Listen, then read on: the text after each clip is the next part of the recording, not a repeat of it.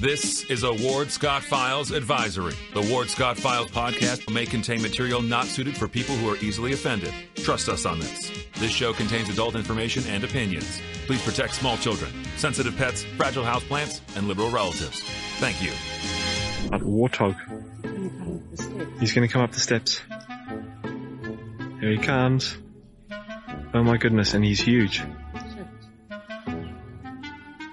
Hello, boy. Wonder if we can pet him. Hi, boy. Can we touch him? No, don't. Help me! Help! Good morning, Professor Ward Scott here in the Manly Warthog Man Cave in the Melton Law Studio, protected by crime prevention 24/7. Of course, Melton Law, the only official law firm partner of the University of Florida. And here we are on a Friday. I think we have an open line Friday. We'll probably put the line number up. It's 352-707-9101 in case anybody wants to participate today. And we'll get that up, I'm sure, in the chat line a little bit so you'll see the number. And welcome to our Friday, our first Friday really in the month of January 2023. So I'm looking here at the computer at how's going on here, and I'll probably pull up the show here in a minute. But anyway, be that as it may, we will bring you an interesting kind of conversation today, I hope, that has to do with, I call it something called religion and sports, but I'm not going to get to that till later. I'm more interested in kind of a thread that's running through all the things I'm going to take up with you today on that. Of course, as we've been talking about for quite some time, and I'll reveal to you what that is. But let's first of all talk about some local issues here in the shining city on the hill known as Gainesville, Florida, which is populated, I think, by the UFO genetic material that was deposited by the Lake of the Stupids in 1947. It's about the only way to explain what's been going on in the city lately. I had lunch yesterday with a diverse group of people, to use the word properly. By that I mean diverse, and they live in various places, some in the city, some in the county, some elsewhere. We all had lunch together. And to a person, they think that the city of Gainesville has lost its mind. And be that as it may, you know how it affects you and what you see and what kind of interests you about this cast of characters. But a couple of things that have come to light and, of course, have been written about rather well, too, by our good partner in news here, if you will. Jennifer Cabrera and the Electoral Chronicle covers it. And even I think the Gainesville Sunset got into this a little bit. But this whole idea about neighborhoods has finally been the biggest protest has come from the Black community in East Gainesville. I know some of these people very, very well. They're very good people. And they don't want their neighborhood fractured either by inclusionary housing, which means breaking up single-family neighborhoods. This is no surprise to yours truly, who's been around this community for a long time. I don't know why it should be a surprise to the Gainesville City Commissioners, but I think I'll be able to give you some sort of explanation that has been proffered by some other observers of the behavior of this community. And it's now narrowly, as I understand it, been reversed 4-3 with the communist commissioner, Seiko, coming back from a self-imposed absence for losing, I guess, her mind on the dais, according to some people anyway. And, she's been known to give people the International Fighter Pilots salute and talk disparagingly and down and threateningly to people and talk about people, why aren't they dead and why are they still breathing the air in the room, and really kind of rude and crude things. So combine that with the new boy on the block, Eastman, who is, he's okay, good kid. I know him, but he's just a kid. And he's full of ideas, short on experience by nature of being a kid. And I'm sure he means well. But a couple other fellows there. And but they barely squeaked by with a 4-3 reversal, whiplash like a U-turn in the middle of the highway on this inclusionary housing. And thankfully, it's a 4-3 reverse, and it should have been done. It should never have been an offer. Jesus Santos, the kid who couldn't remember where he slept last night.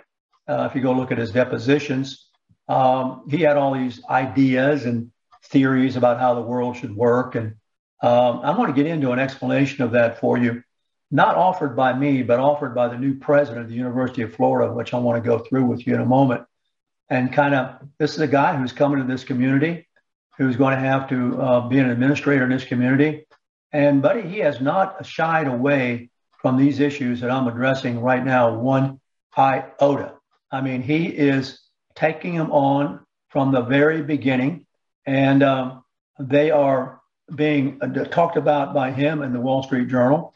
And I'll go over that with you so that you can have a idea of what this man has laid down in the line he's drawn in the sand, if you will, and take it from there as you watch the show or as you become familiar with this new president of the university.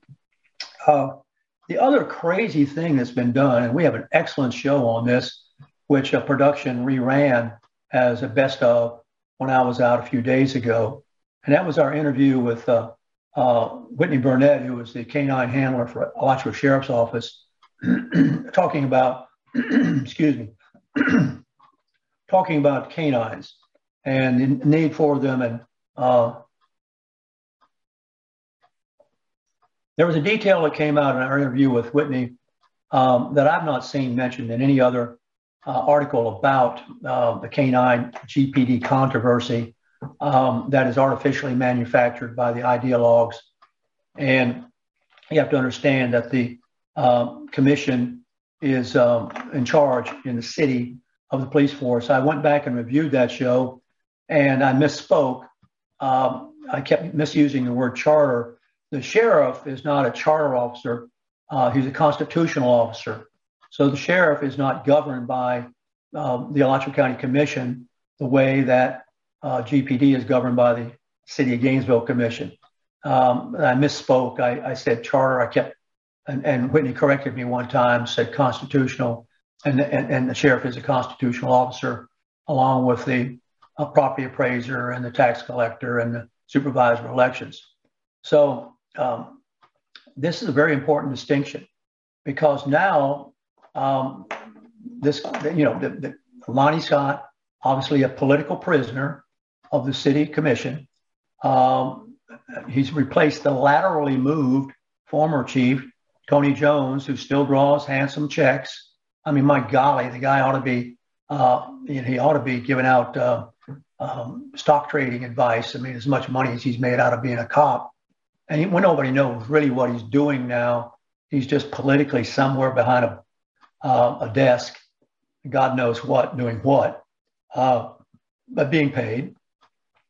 So Lonnie Scott has been moved in as the chief. And as I say, he's a political prisoner. And I have it on very, very good testimony, very good source, that this Bradley kid who ran from the cops and lost his eye did not lose his eye to the dog. He lost it to a stick on the hedges he was hiding in. So it's just more. I'm pretty sure that will eventually come out. If it's actually so, but I have every reason to believe it's so, because it's been reported by so many people who have seen the actual photographs and know the story behind the story. And yet, you see what happens is the ideologues continue to push their view of reality and necessity and mournful complaints. So they have this series of mournful complaints, how bad, this is or that is, that they don't agree with politically. And their whining is dominating conversations. It's, I've been in classroom enough to know that the loudest voice in the classroom is, if you don't govern them, if you don't restrict them some way, they will shut all the good ones up. And you have to devise a strategy or an operational method that eliminates their ability to dominate because they're almost always the most emotionally unhinged, and they'll run away with a conversation in a classroom, and the others just won't bother. They just don't. They don't have the energy to put up with it, don't want to deal with it, and this often is the case with every other form of discourse or debate or would-be debate. Is the loud, one dominates the reasonable one. So that is certainly the case in this canine deal. If the Gainesville Sunset, I believe this is where I read it, I may have read it in the Chronicle, the canine dogs have been sent home. Home. They're not out working. Now, a canine dog is a police officer. So here we are, we have a police officer deficit. And they're rationalizing this by saying, well, we need that officer on patrol rather than on patrol with a dog. Now, if you've got half a lick of sense, you'll know that doesn't work. You actually have reduced the number of officers. You've not increased them. The officers with the dogs were always on patrol. What do you mean patrol? Walking a beat? No, they're in a car. On patrol, they're in a car. With a dog, they're in a car. This kind of gobbledygook is amazing. It's just amazing that that would be something that you would use as a bureaucracy, as a commission, to rationalize and justify an irrational position. But that's where we are. That's where we are. Now, to make my point, the sheriff is a constitutional officer. All the sheriffs are constitutional officers. Their canine operation not going anywhere. I mean, they're going to be keeping them. Now, what's going to happen? You know what's going to happen. GPD is going to need dogs. So they're going to call the sheriff. As I said, the thing that did not get covered in anything that I've read is that businesses buy these dogs for police forces. These dogs are expensive. The number I heard in our interview with Burnett was $6,000 for a dog. That doesn't even take into account the training. Businesses, because they want to support police work, they want to support canines, buy the dogs and donate them to the. So here are dogs. I think there's 6. Don't hold me to that. That somebody bought and paid for and trained. You talk about financial waste.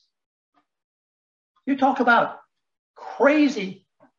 And I haven't seen anybody report this. Nobody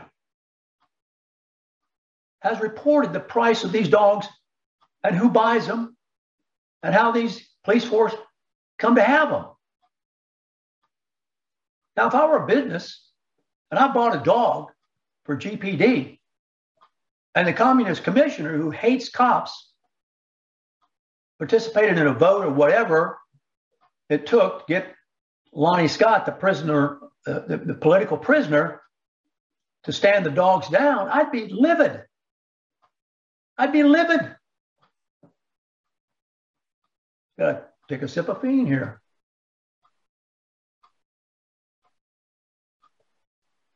Do you follow the logic of this? Do you follow this? Do you understand what we're talking about? I mean, it's nuts. You do the thinking a minute. You do the thinking. Does it make sense to you?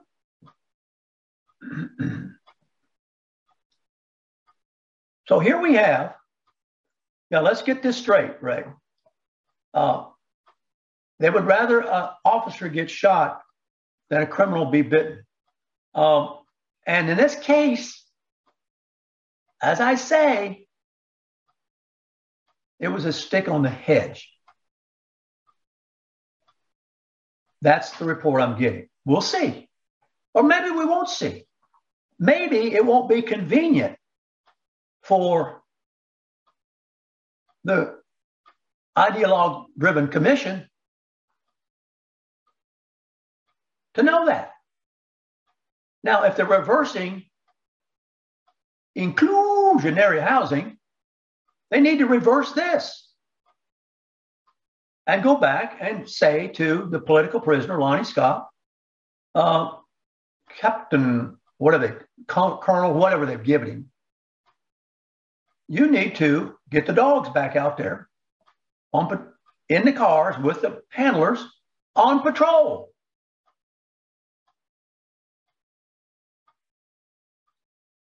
Well, what would it take to do that? It will take a bunch of people, no doubt, to go down and scream and shout at the city commission by the Lake of the Stupids, just exactly like apparently has happened with inclusionary housing and all that business. And then hope you can get a 4-3 vote. It's nuts. It's absolutely nuts.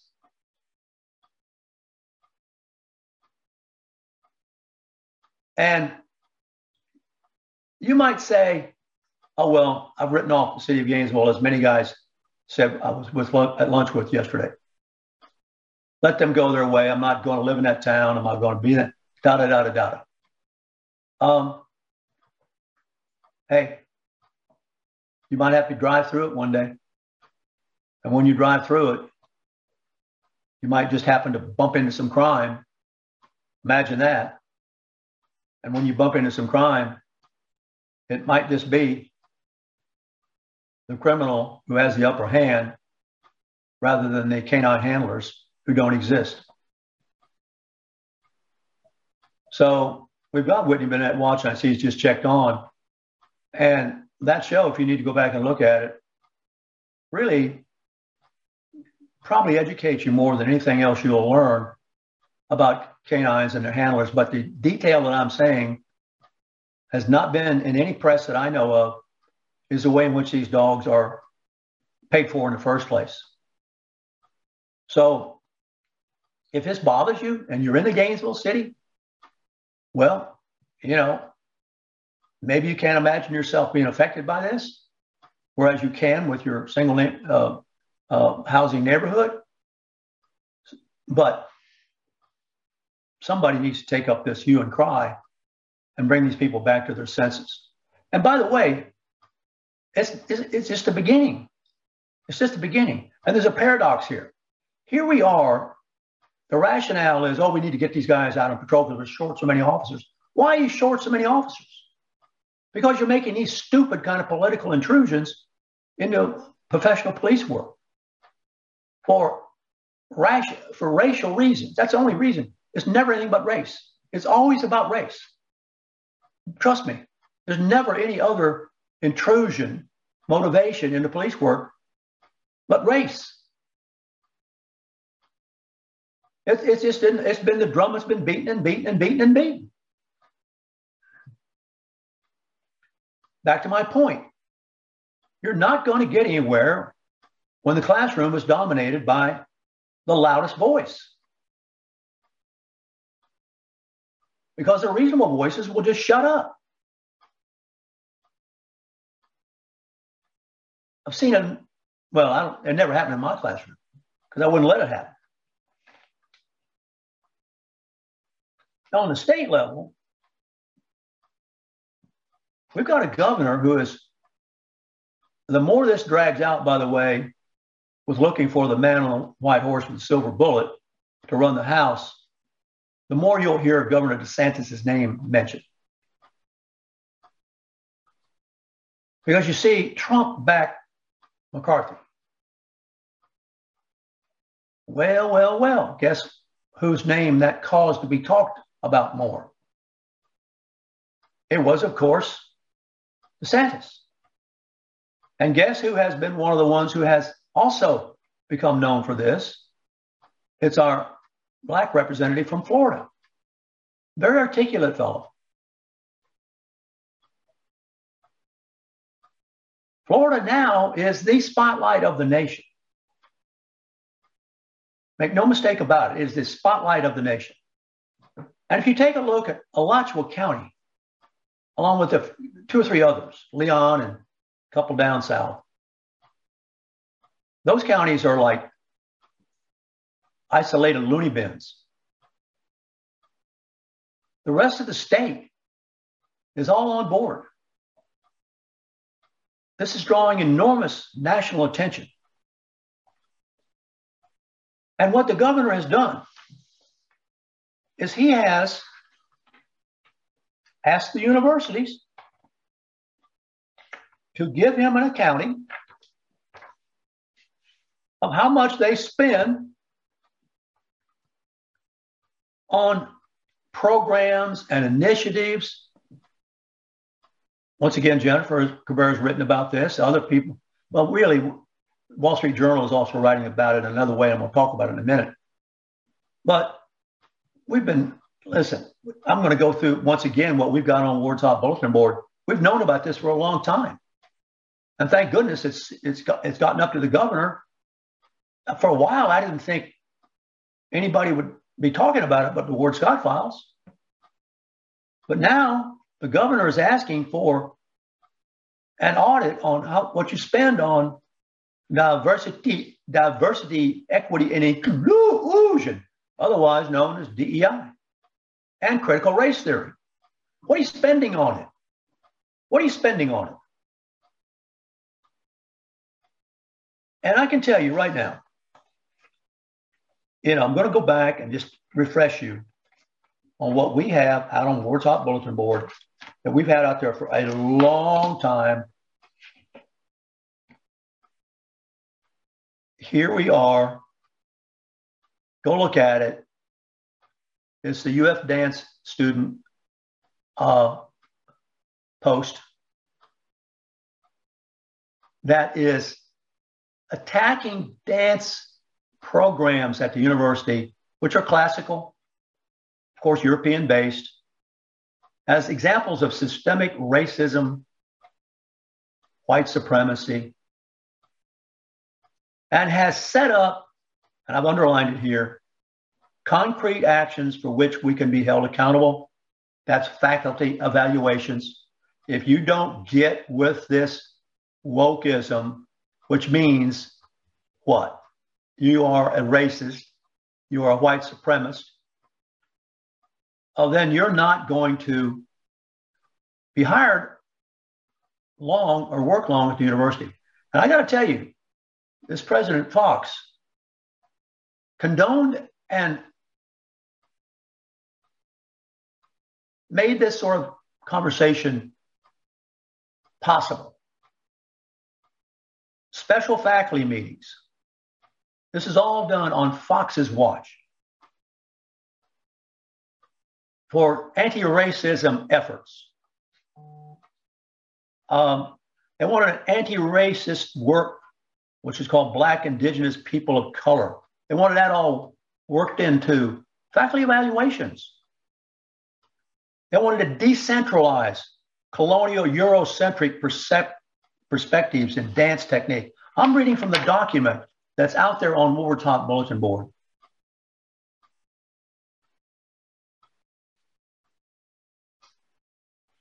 Faculty and staff, they had a training workshop to get your mind right, okay? Faculty and staff are expected to participate in 3 days. Are you ready for this? The title of the workshop, Undoing Racism. This is in 2020. There's going to be a student dance council that will try to undo racism in dance. Then you have individual faculty responses to this. The names are right here. It's a public document. You can go look at these people on Ward's Hot Bulletin Board. I'm not going to say the woman's name, but she's an adjunct. And adjuncts are the most vulnerable people of all in the teaching profession because they're part-timers, they're paid a lesser rate, and they don't have any tenure protection. They're not in the professor or assistant professor or associate professor yet. They want to get there. They want to get there, though. So to get there, they've got to talk the talk that those who are going to approve them talk. And this is what this particular, I'm just read the sentence. I'm not going to mention her name. It's there.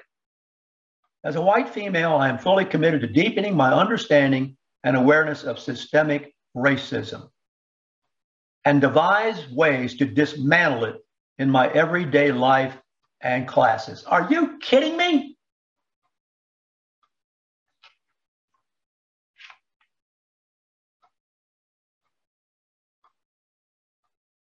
As a white American professor of dance and faculty researcher in African studies and Latin American studies, I deepen my commitment. This is another person. This is a professor. To center the experience of Black global innovators as foundational to the history, present, and future of dance, and in my teaching and research, to always value the human being first. There you go. There you go. Here's a person who is a Black male associate professor. I'm committed to deepening my awareness of how systemic racism is embedded in my understanding of how I interact with others in the world. Please, my man, please. And then you can look at the curriculum vitae of the person who is maybe perhaps still, I don't know, the dean or the head of that department. It's all out there. It's all out there for you to look at.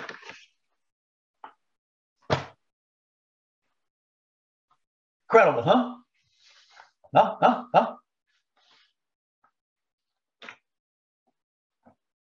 So Governor Ron DeSantis is going to go have an audit. What are you spending on these programs you just heard the university is conducting to get people's minds right? It has nothing to do with their ability to teach the subject, by the way. The subject is dance. I hope you understand that.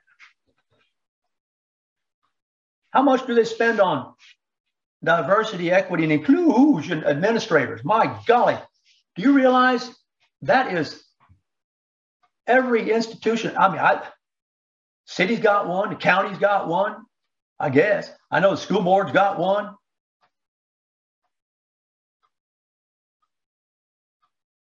Officers of diversity inclusion are paid six figures. To do what? To do what?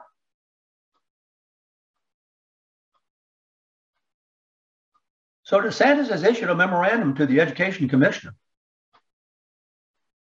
and to the Board of Governors wanting to know what you spend on this stuff.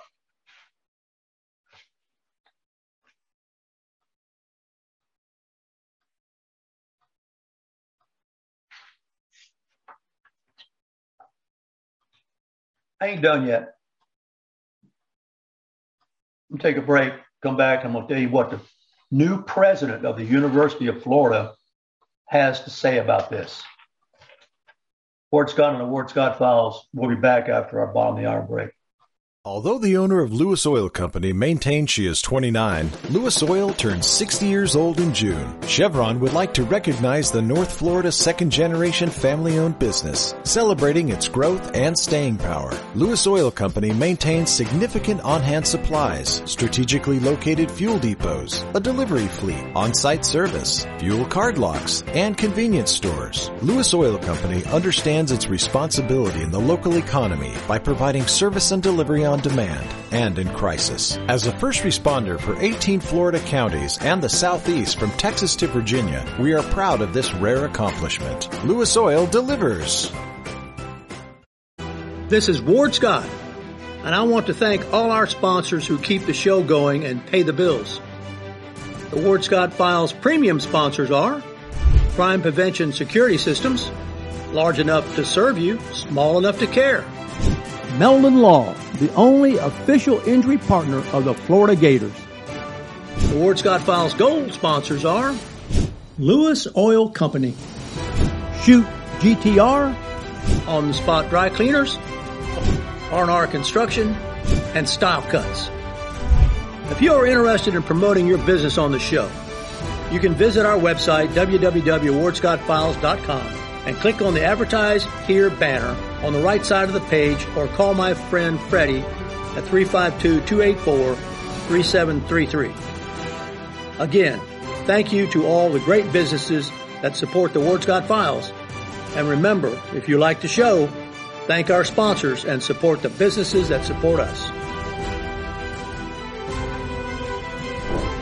What you just said is one of the most insanely idiotic things I have ever heard. Everyone in this room is now dumber for having listened to it. May God have mercy on your soul. Ward, that very much surprises me that you've never been tased. You can't handle the truth. All bees poop. Warthog. He's going to come up the steps. Here he comes. Oh my goodness, and he's huge. Hello, boy. I wonder if we can pet him. Hi, boy. Can we touch him? No, don't. Help me! Help! Help! Now for the weather, brought to you by Lewis Oil.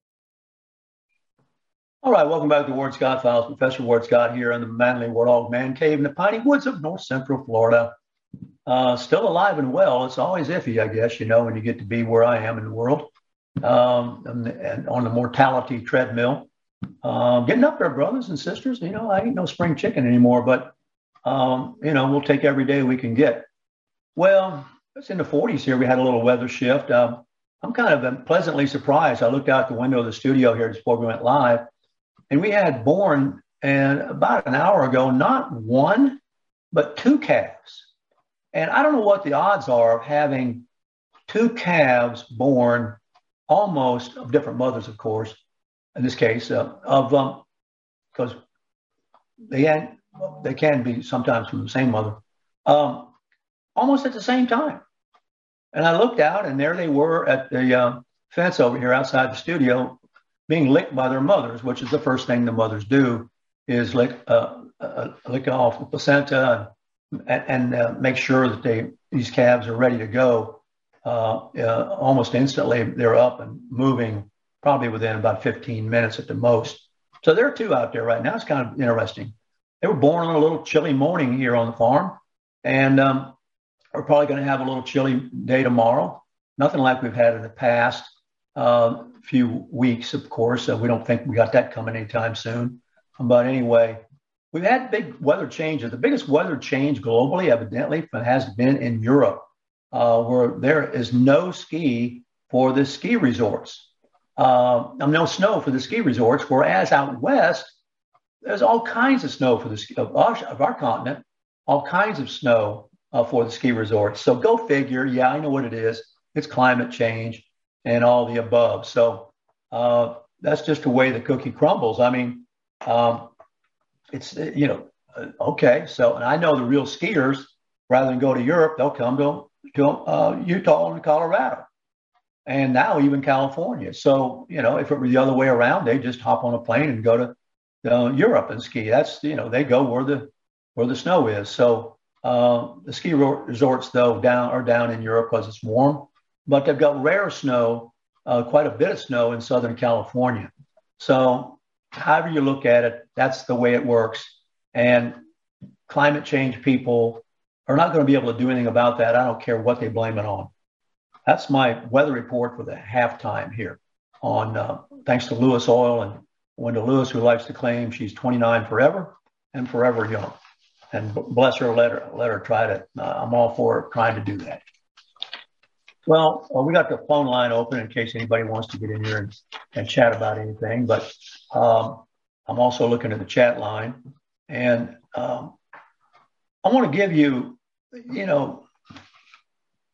a summary of what new President Ben Sasse, I don't I haven't heard his name said enough to know exactly how it's said. Sassy, I think.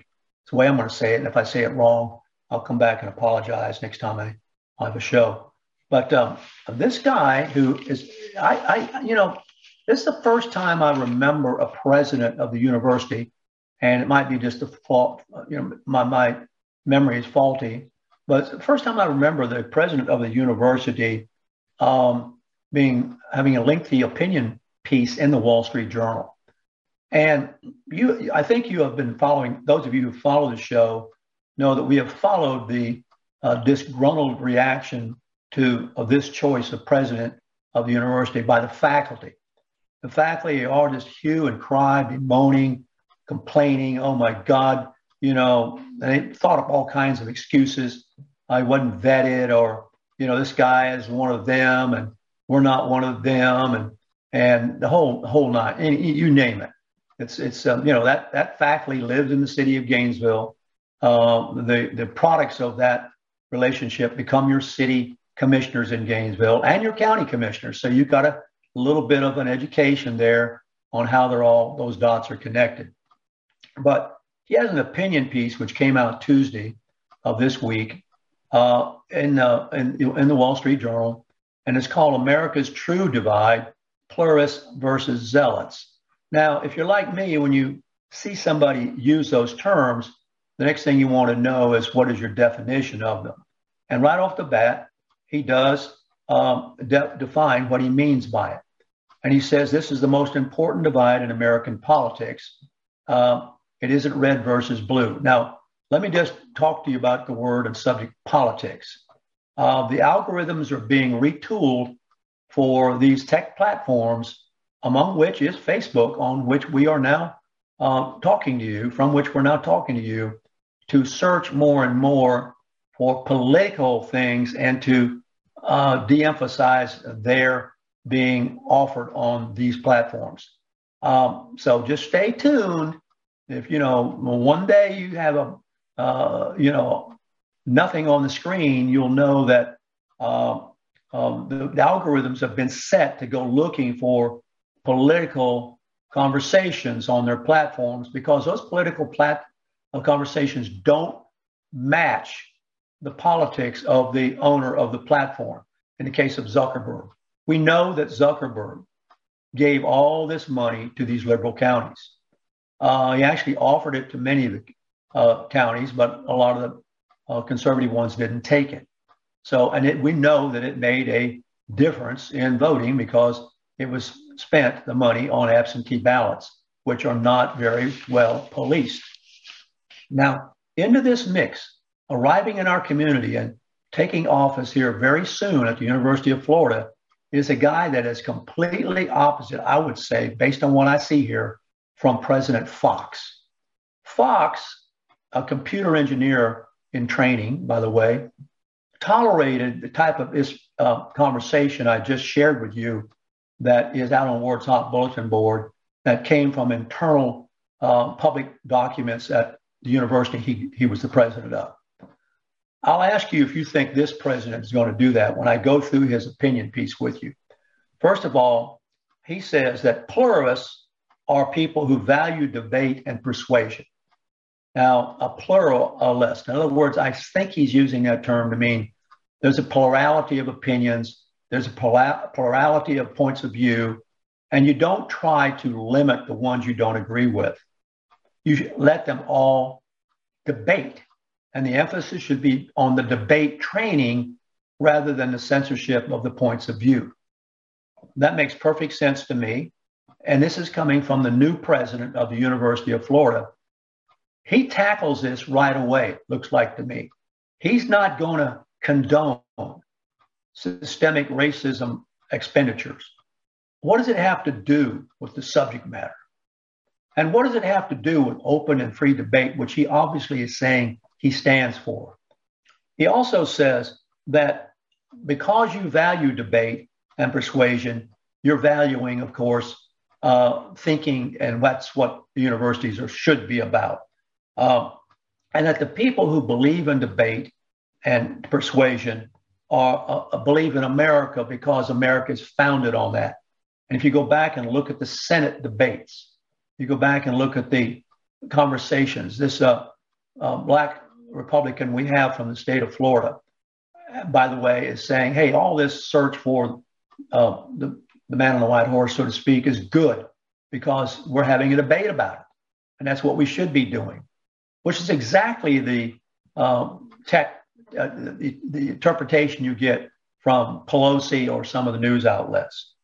They trying to cast this effort by to find a Speaker of the House as disconcerting and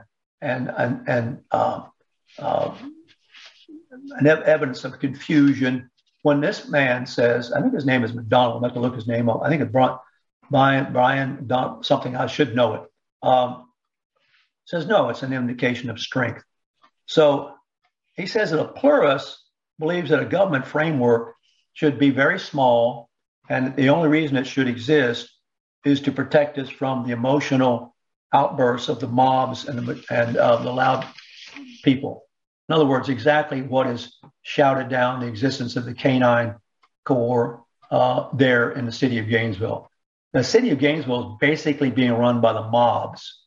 And if you follow the reasoning of this president, he's going to be living in a city that is run by exactly what he has disapproval for.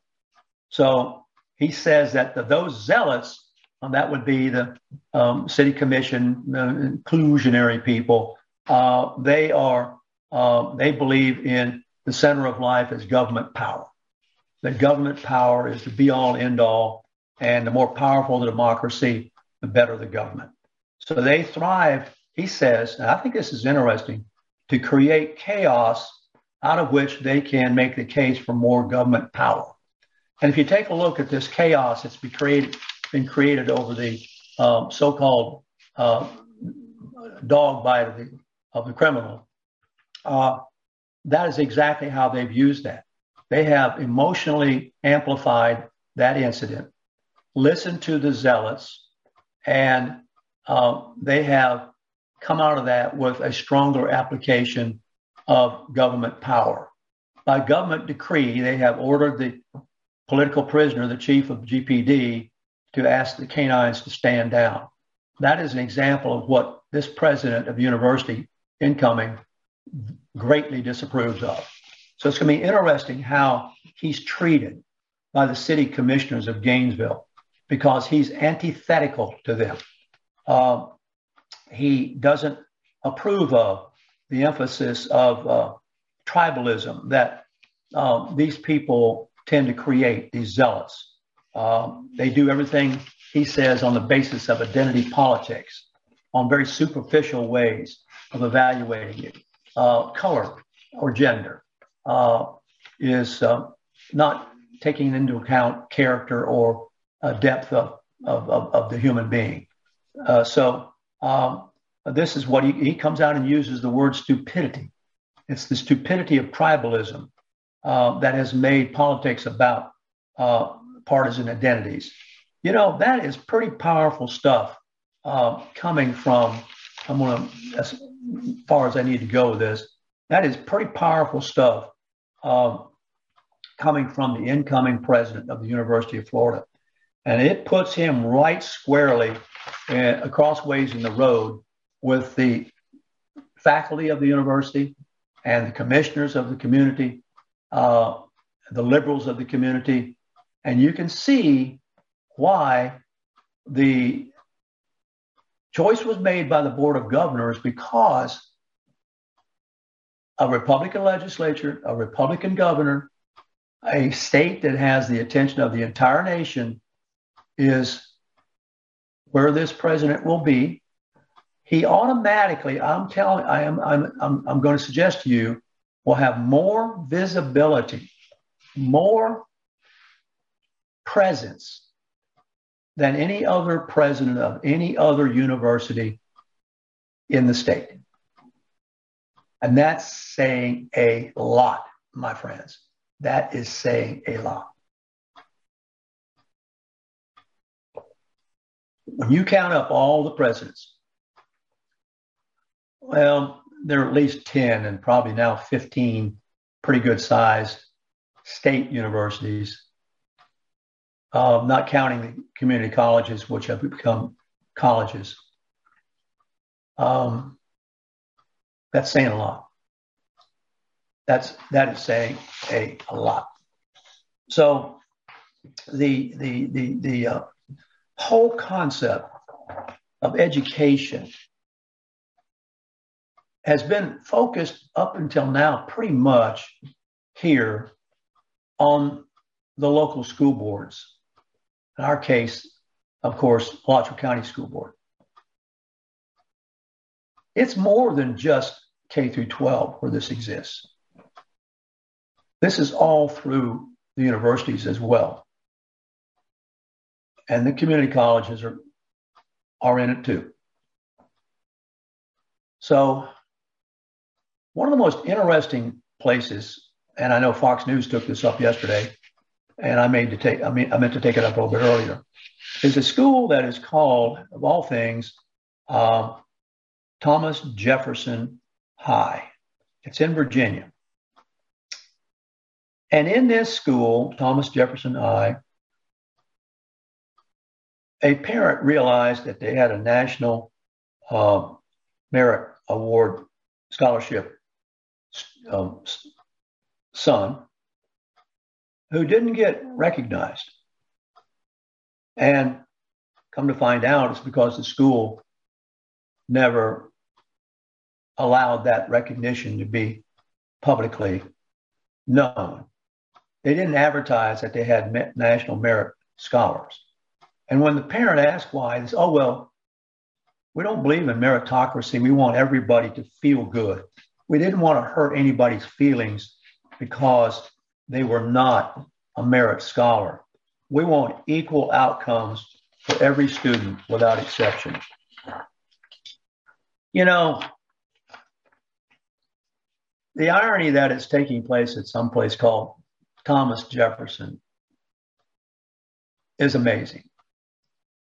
If you go back and, as I said, read the education article in I'll Take My Stand, one of the things that was lost when the South lost the war against Yankee aggression was the concept of how one is educated. And Jefferson believed that everybody should get an education. But you got the education based upon your commitment to it. And he designed what he thought was the ideal way to educate the nation's youth. For those who want to do the cerebral things, use their minds and read the books and do the writing, they are on the academic track. But not everybody wants to be on the academic track. Some people enjoy working with their hands. And so what has come to be known as middle school now, about the 8th grade, Jefferson's system, and I'm quoting from memory on this article now, reason that if you don't want to continue on the academic track, there's no reason why you should have to. And you can test over to what, for lack of a better term, he didn't use it, but we use it, vocational track. You can learn to use your skills a different way in the trades or in the crafts, or and that will not be demeaned, dishonored, de-emphasized. It's just a different track. And should you go over there and get in that track and suddenly decide you want back in the academic track, you can test back into it. But you're not required to stay in it if it doesn't motivate you. But we need to get everybody involved in learning. And people learn different things at different times in their lives for different reasons. When the South lost the war against Yankee aggression, the industrial model of education replaced Jefferson's model. And the industrial model is the one we all know and went through. It's based upon an assembly line. Everybody moves along a conveyor belt from 1 to 12, at the same time, the same courses, same credits, evaluated by grades. And that system is designed to sort of identify these national merit type kids who excel. But the ones who don't excel don't have anywhere to go because Jefferson model was done away with. And so they tend to do less well. And of all things, Jefferson's High School wants to compensate for that discrepancy by penalizing the ones who did well rather than the ones who didn't. It is another example of upside down. It's called the equity agenda. The equity agenda.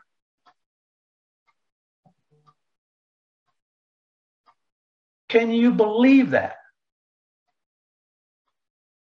The equity agenda. So these people were called out at Thomas Jefferson High School for Science and Technology in Alexandria, Virginia. And I think there's going to be perhaps some legal ramifications to this. Because have you not, by not allowing this young man to be identified as a National Merit Scholar, penalized him, maybe even financially, or cost him getting in a school he wants to get into? Not over. Not over. I'm watching my time. I want to double back on a couple of things here. I don't want to get back to why I called today's show Religion and Sports. And by the way, there has been a jury selection date set for a 2020 inmate voter beep case that we discovered. There's going to be a selection of a jury that's going to occur March 20th at 8:30 a.m. because Leroy James Ross Jr. wants the world to know how he was duped into, if you will, being told he could vote, allegedly duped into being told he could vote. Don't forget that. We'll cover that. Religion and sports. I want to just close on this and see if this, let me see if I can get my notes together here.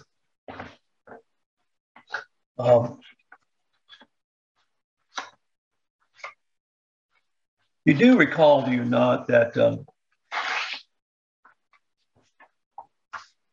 U.S. Supreme Court ruled in June that a Bremerton, Washington high school football coach was improperly fired for praying with his players after games.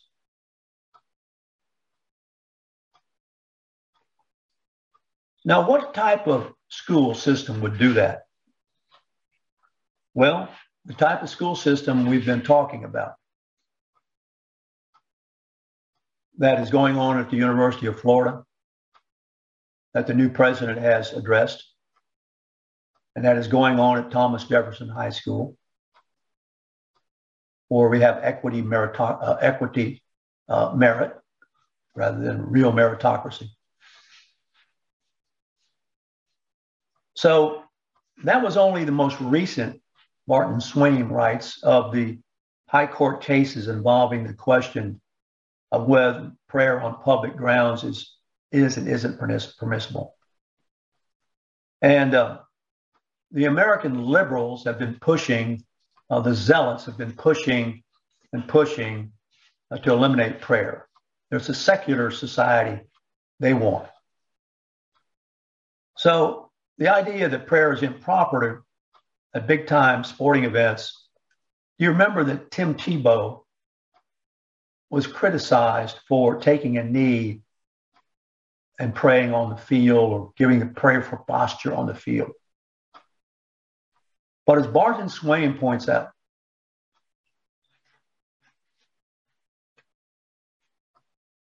you couldn't, by Supreme Court decree, you couldn't by school board decree, you couldn't by police decree,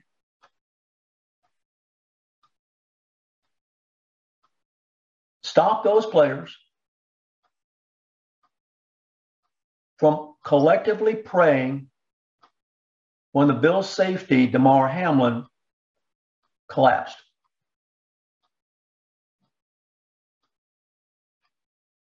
The Baycor Stadium, Mr. Swain points out in his article, where the Bengals play, is owned by Hamilton County.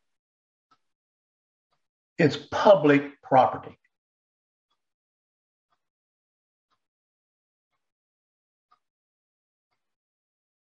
Now, the Supreme Court has had to get involved on whether prayer on public grounds is permissible.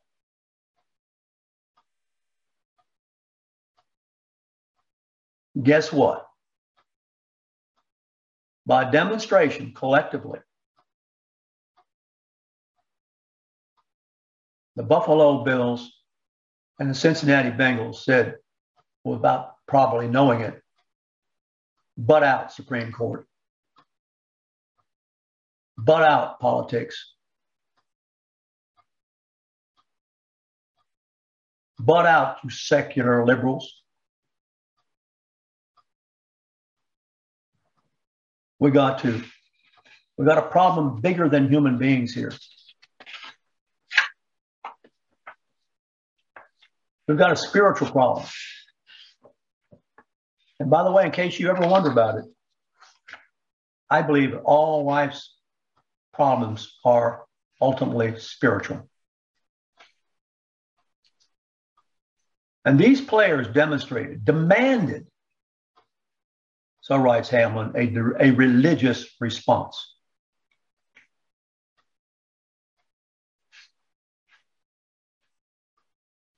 The announcers on television lowered their head and prayed. There ain't no tech platform going to stop that. This is the ultimate, I think, point of all this.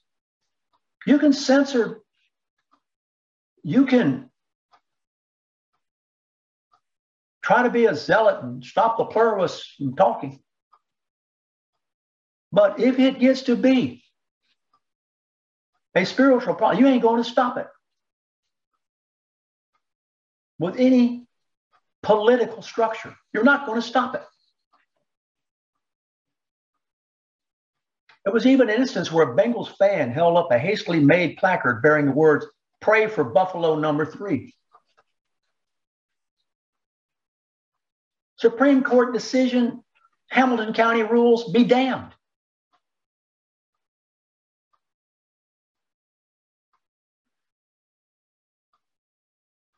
The NFL, of course, trying to be mindful, issued a statement advising only that its thoughts were with Mr. Hamlin. The NFL is a business. Just like Coke is a business. Just like Disney is a business. So the NFL says thoughts.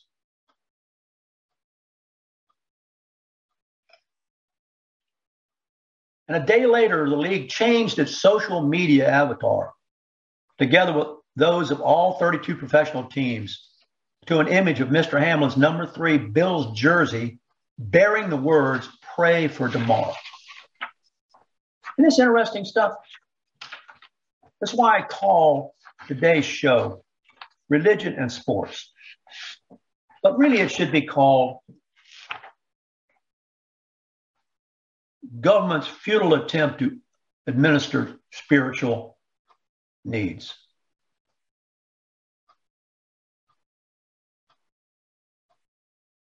This whole episode. And the word prayer, I kept counting the number of times as I watched the situation, came up again and again and again. And I kept thinking, even before these articles came out, about the Supreme Court and all this stuff about the 10 Commandments shall not be viewed on the public land, this, that, one, and another.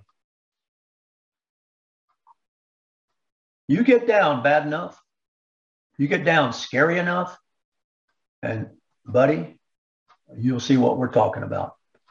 Have a great weekend. Warthog Command Center out.